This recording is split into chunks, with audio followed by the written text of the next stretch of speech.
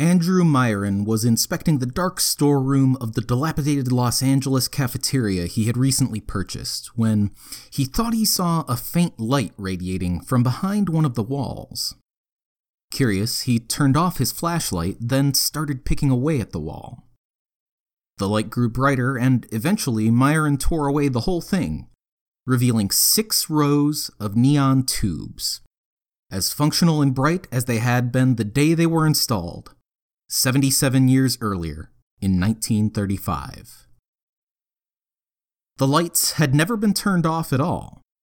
They were hooked directly into the electrical system, with no power switch. During renovations in 1949, for some unknown reason, workers simply walled up the neon lights and never disconnected the electricity. They just kept humming along as the decades rolled by. It's uncommon for glass tubes and metal transformers to last that long, but that reliability is pretty characteristic for neon itself. In stark contrast to fluorine, neon is the single most unreactive element on the periodic table. It combines with nothing, not even itself, like nitrogen and oxygen can. Neon atoms remain solitary and pure. And if you run an electrical current through them, they'll glow brightly. There is a light that never goes out in Clifton's cafeteria thanks to the stability of neon. And the fact that, over all those years, somebody paid the grand total of $17,000 in electric bills.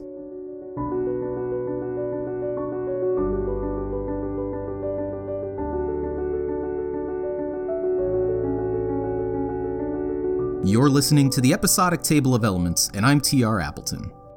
Each episode, we take a look at the fascinating true stories behind one element on the periodic table.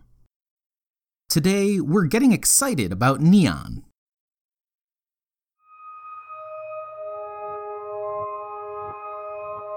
If there's one thing most people know about neon, it's that it glows in electric signs. This was one of the first things its discoverers learned as well. William Ramsay and his assistant Morris Travers didn't need to turn to the spectroscope to discern the unique pattern of light given off by element 10. Travers wrote about the experience rather eccentrically in the third person.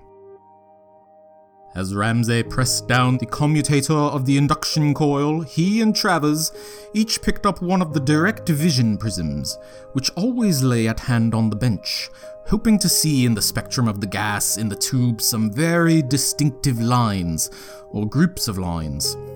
But they did not need to use prisms, for the blaze of crimson light from the tube, quite unexpected, held them, for some moments, spellbound. Neon's nucleus is quite stable, but so is its electron configuration. So how does this happen?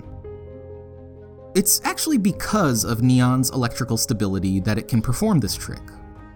Like all the noble gases, neon has a full valence shell, and it prefers to stay that way. As you probably know if you've listened to prior episodes, this is why neon doesn't bond with any other atoms.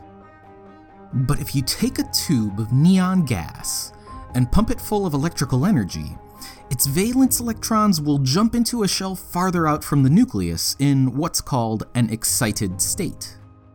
But they can only stay there as long as the atom is getting pumped full of energy. After the briefest of moments, those electrons fall back into their original shell. But the energy the atom absorbed has to go somewhere, so it gets released as light. Imagine a bodybuilder lifting a heavy barbell over his head. This requires a lot of energy. Eventually, he'll get tired and need to drop the barbell. When he does, he grunts loudly and then relaxes. This is kind of analogous to what's going on inside a neon lamp. Millions and millions of strongman atoms getting pumped full of energy, then releasing that energy in dramatic fashion. This was the phenomenon Ramsay and Travers witnessed upon distilling the new element. And at the suggestion of Ramsay's 13-year-old son, Willie, they named it neon, from the Greek for new. That might seem rather short-sighted, since neon would only be the new one until the next element would inevitably be discovered. It seems like a particularly embarrassing oversight, since it was only 3 weeks later that Ramsay and Travers discovered another new element, xenon. But from another perspective, no other element deserves the name more, because element 10 may be the perfect symbol of modernity.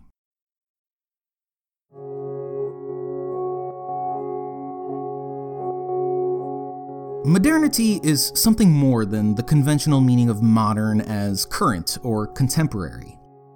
It's the name given to a social movement that threw off the shackles of traditionalism.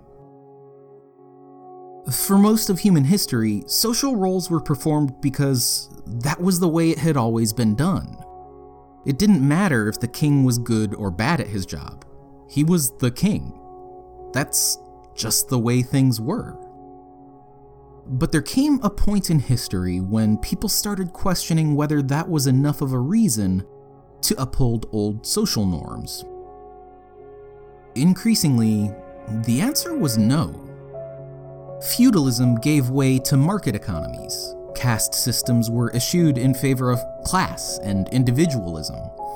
And societies were increasingly urban, democratic, and mechanized. There's no clear start date for when modernity began. It describes a process as much as it describes an era.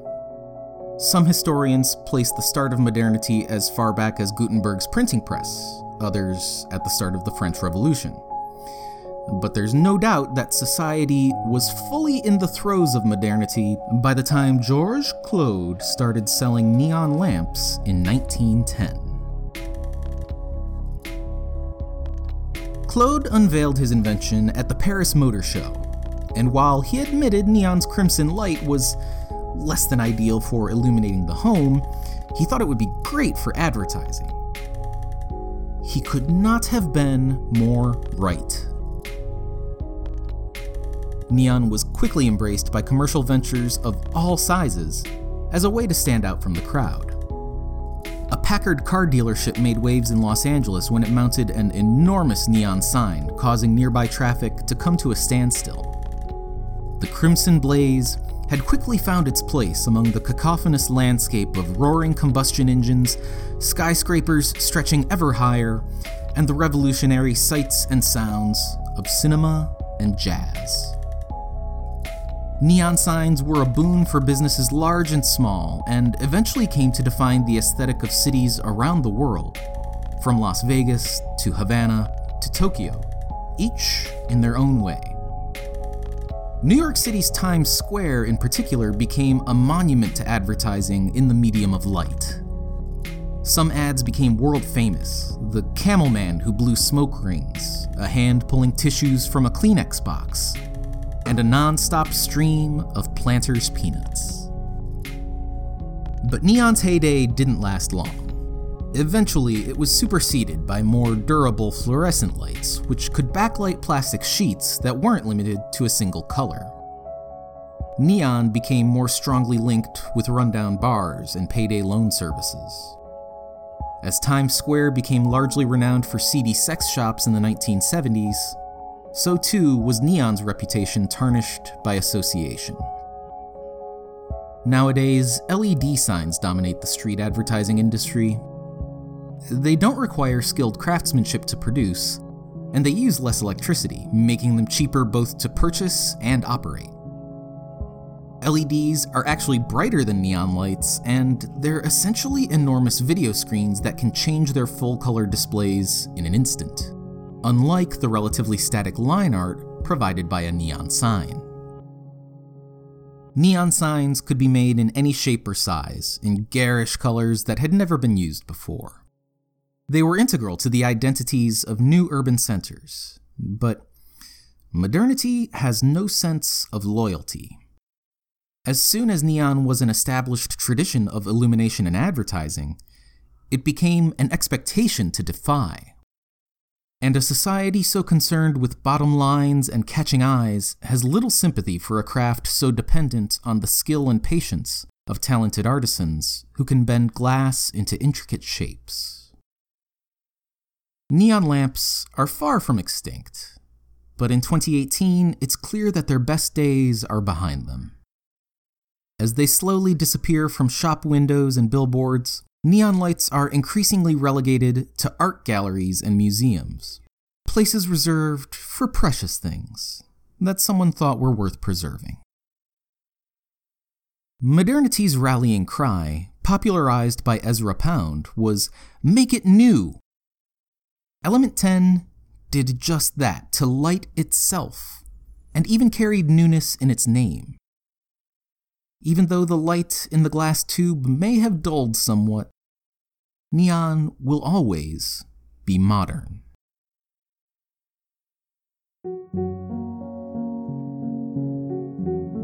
You probably have a good idea of where you could procure some neon for your collection. And you certainly could purchase a luminous sign, but those are delicate and tend to take up a lot of space. Neon has actually popped up in several other displays over time. The world's first electronic calculator, the Anita, showed truly eye-catching neon numerals, one of the few examples of a retrofuturist aesthetic outside of fiction. These neon lights were called Nixie tubes, supposedly derived from their original name of Numeric Indicator Experimental Number 1. Other companies patented similar lights under names like Digitron and Numicator. Anita calculators are pretty difficult to come by, even on eBay. However, at least one company would be happy to sell you a wristwatch based on Nixie technology for the low price of $595, plus shipping and handling.